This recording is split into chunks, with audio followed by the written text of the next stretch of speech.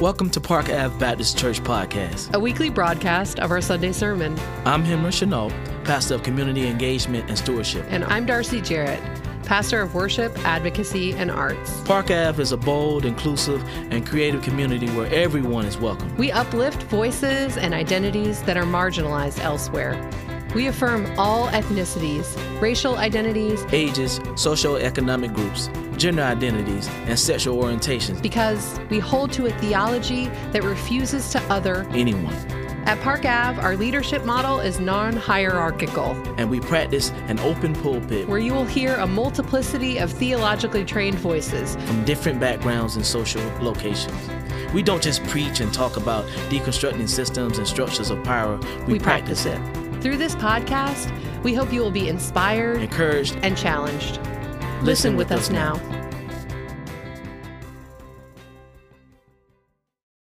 Park Avenue Baptist Church, in response to COVID-19, has suspended in-person worship, but that can't stop us. What you'll hear on this podcast is a recording of our online worship, which happens each Sunday at 10 a.m. Join us through our Facebook at Park Ave Baptist or our Instagram at Park Ave Baptist. We hope that you stay safe in these difficult times. All right, now I'm going to be reading from Exodus 20, so perfect kind of intro to this. Then God spoke all these words. I am the Lord your God who brought you out of Egypt, out of the house of slavery. You must have no other gods before me. Do not make an idol for yourself, no form whatsoever of anything in the sky above or on the earth below or in the waters underneath the earth. Do not use the Lord your God's name as if it were of no significance. The Lord won't forgive anyone who uses his name that way. Remember the Sabbath and treat it as holy. 6 days you may work and do all your tasks. Honor your parents so that your life will be long and fertile on the fertile land that your Lord, your God, is giving you. Do not kill, do not commit adultery, do not steal, do not testify falsely against your neighbor.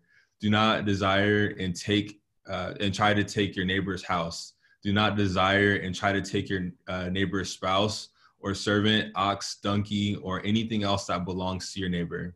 When all the people witnessed the thunder and lightning, the sound of the horn and the mountain smoking, the people shook with fear and stood at a distance. They said to Moses, you speak to us and we'll listen, but don't let God speak to us or we'll die. Moses said to the people, don't be afraid, because God has come only to test you and to make sure that you are always in awe of God so that you don't sin. The word of God for the people of God. And without any further ado, Reverend Ryan, you are invited to the pulpit this morning.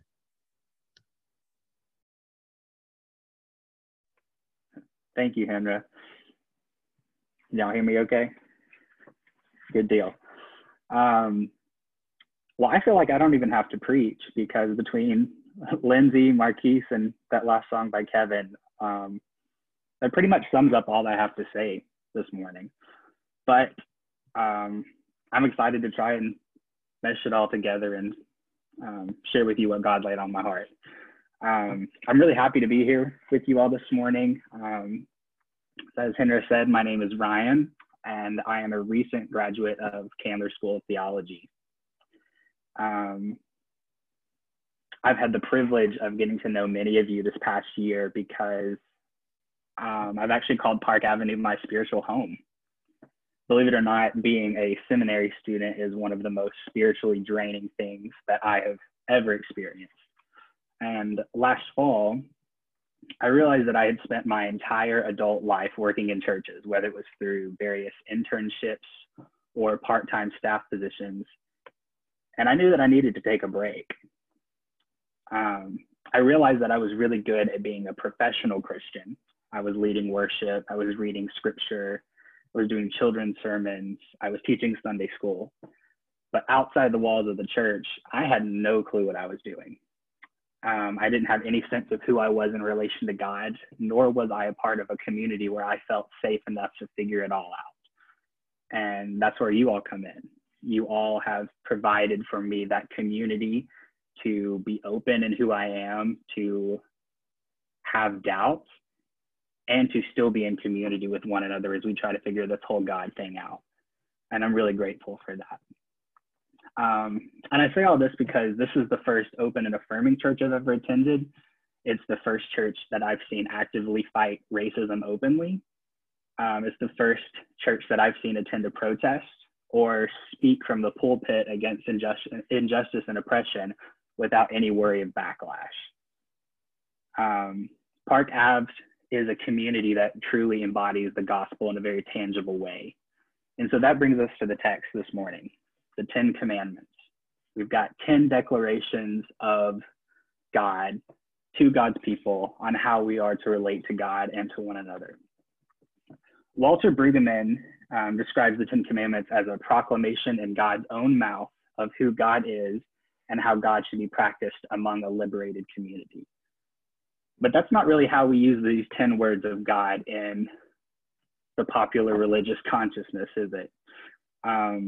Often these are the thou shalt nots, and they're viewed as burdensome and really heavy obligations. And for some, these words of God are limits to personal behavior. For others, they are societal laws that are enshrined on large monuments to be displayed outside of courthouses. If asked, I don't think most Christians would be able to tell you the 10 Commandments in order. And I know I have an MDiv and I don't think that I can do it. I was preparing for this sermon and I was remembering the little hand thing, trying to remember how to tell the 10 Commandments that I used to pass the quiz in Old Testament. And so for some, these 10 Commandments are a semblance of law and order that symbolically represents what it means for a nation to be holy or right before God. However, I think what's important to note here is that these rules are not actually prefaced by an order. They're not prefaced by this order that says, here are 10 rules, you have to obey them. But instead, they're prefaced by an announcement of freedom and liberation. We see in verse 1, then God spoke all these words, I am the Lord your God, who brought you out of the land of Egypt, out of the house of slavery. And so it's hard to shake these notions of these being the 10 Commandments, but we have to remember that it's an invitation to see what life can look like because of God's liberation. One of my favorite preachers, Tom Long, puts it this way. Because the Lord is your God, you are freed to not need other gods. You are free to rest on the seventh day, free from the tyranny of lifeless idols, free from murder, stealing, covetousness as a way to establish yourself in the land. The political theologian John Allen writes that this liberated mindset is instituted because Pharaoh knew exactly what it takes to keep the people down. Pharaoh knew exactly what it took to make the Israelites down and defeated. And so we see in chapter 5 of Exodus, the first saga of the let my people go, you've got Moses and Aaron who go to Pharaoh, and Pharaoh responds with, let's make the work harder. Let's break them even further. Let's break their spirits. And pretty much he says the harder that they work, they won't pay attention to these words that Moses is saying. And it worked. Moses goes back to the people, and the text says that they cannot even listen to him because of their broken spirit. And so this is the foundation for the rest of the Exodus story. God's people are broken down and tired, and they don't know where God is in the midst of all of it.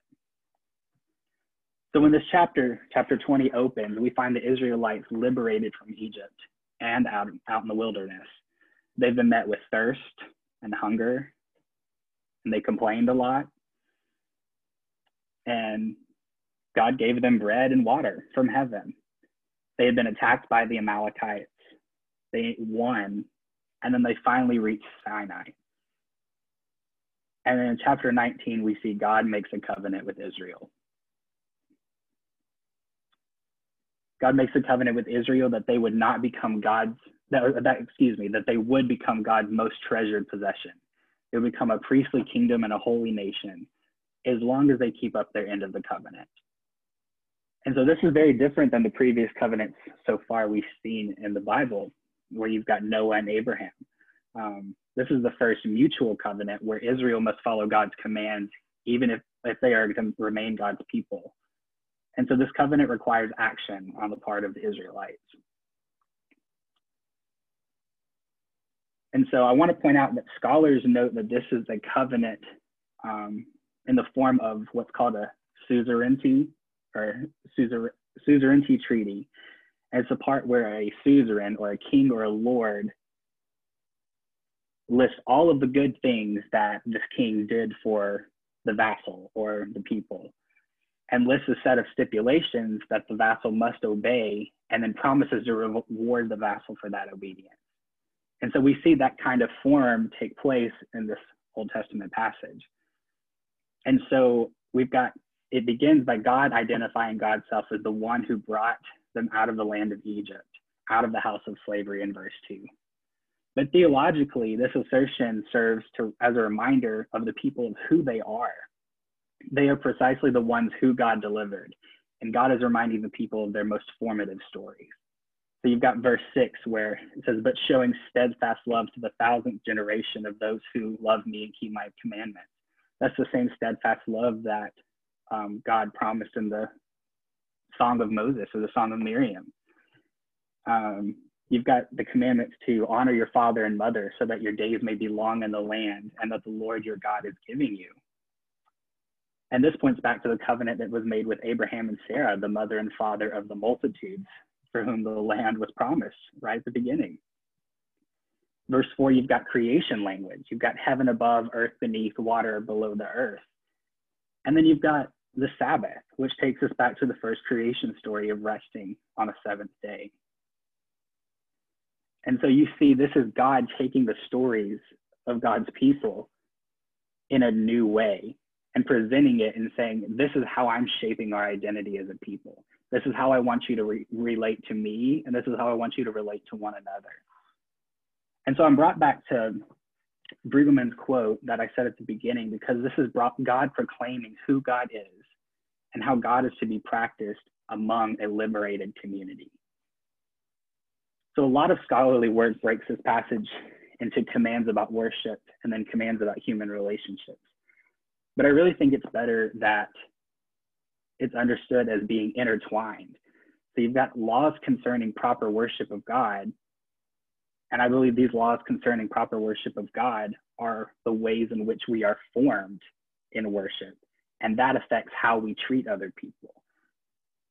It forms us, the way that we worship God properly forms us into the people that are able to keep up the other end of the bargain, the other end of the laws. The way that we worship God are about forming Israel as a sacred community, forming us as a sacred community that is rooted in the right worship of God and the ability to live in peace and justice with one another. A theologian that graduated from Emory, Elizabeth Webb, writes, "This is as if God is saying, this is what you were made for. You were not made to wander. You were not made to be afraid. You were not made to hunger and thirst. You're not made to be lost. You were made to live in this community of justice and right relationship with your God." And of course, we fail at that. We don't always stick to this way, the way that we should.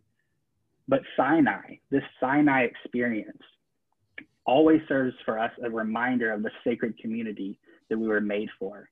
And the Sinai experience calls us back to it and reminds us of who we are. But what does this look like for us today? What if we were able to view the 10 Commandments in light of what we've heard this morning? Regardless of politics, I'm sure you'd be able to find people who identify themselves as Christians who will lend a helping hand to those in need, provide hospitality, give rides to people, cook meals, even give away some of their money. But I wonder what would happen if we asked ourselves to live out this covenant that we've made with God in opposition to the state, in opposition to this capitalist mindset, this grind culture, this need to produce. If we lived out this covenant outside of these parameters that are false gods, that are things that we are putting ahead of the covenant that we've made with God.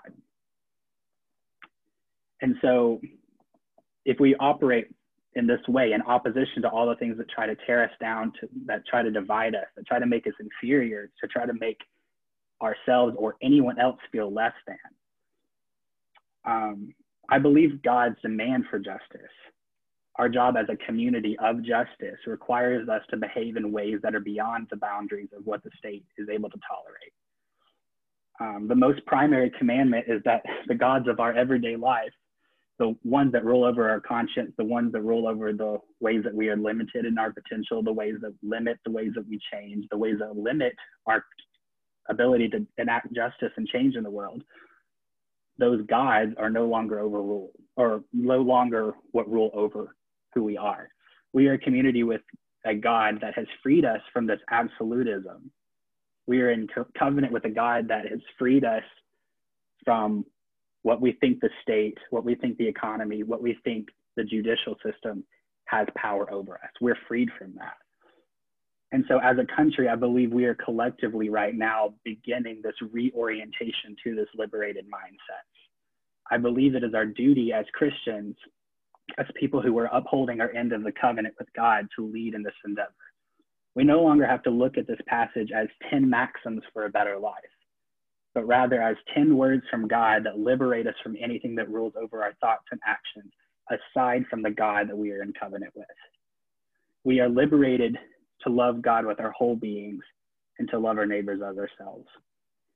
With this Sinai experience and sacred covenant, what this Sinai experience and sacred covenant offers us is an opportunity to reorient ourselves to a mindset of liberation. It's an opportunity to re-examine how we are living as a community, how our worship of God and our treatment of one another are intertwined. And we see here that the foundation of divine law is that we are liberated from the responsibility of worshiping or revering anything other than God. We are liberated to rest. And this is an aside, but one of my favorite Instagram accounts is the Nap Ministry. And it started by Trisha Hersey, and pretty much Trisha identifies as the Nap Bishop. And her whole ministry is that rest is a form of resistance. And so that's just an aside, but this covenant that we're living in liberates us to rest. We are liberated to treat others with decency, love, and compassion. We are liberated to look at the world through a new lens of justice. We are liberated as children of God to do justice, to love mercy, and to walk humbly with our God. And we are fully liberated to love our neighbors as ourselves. In the name of God, who creates, redeems, and sustains us. Amen. Thank you for listening to the Park Avenue Baptist Church podcast. If you'd like to worship with us in person, our services are on Sunday mornings at 10 a.m.-ish. We are at 486 Park Ave in Southeast Atlanta, across the street from Grant Park, at the corner of Park Ave and Sydney Street. To find out more about us or get in touch, visit our website at parkavbaptist.com. Now go into a world that is too often unjust, knowing that the God that created you loves you and empowers you to love boldly, live inclusively, and serve creatively.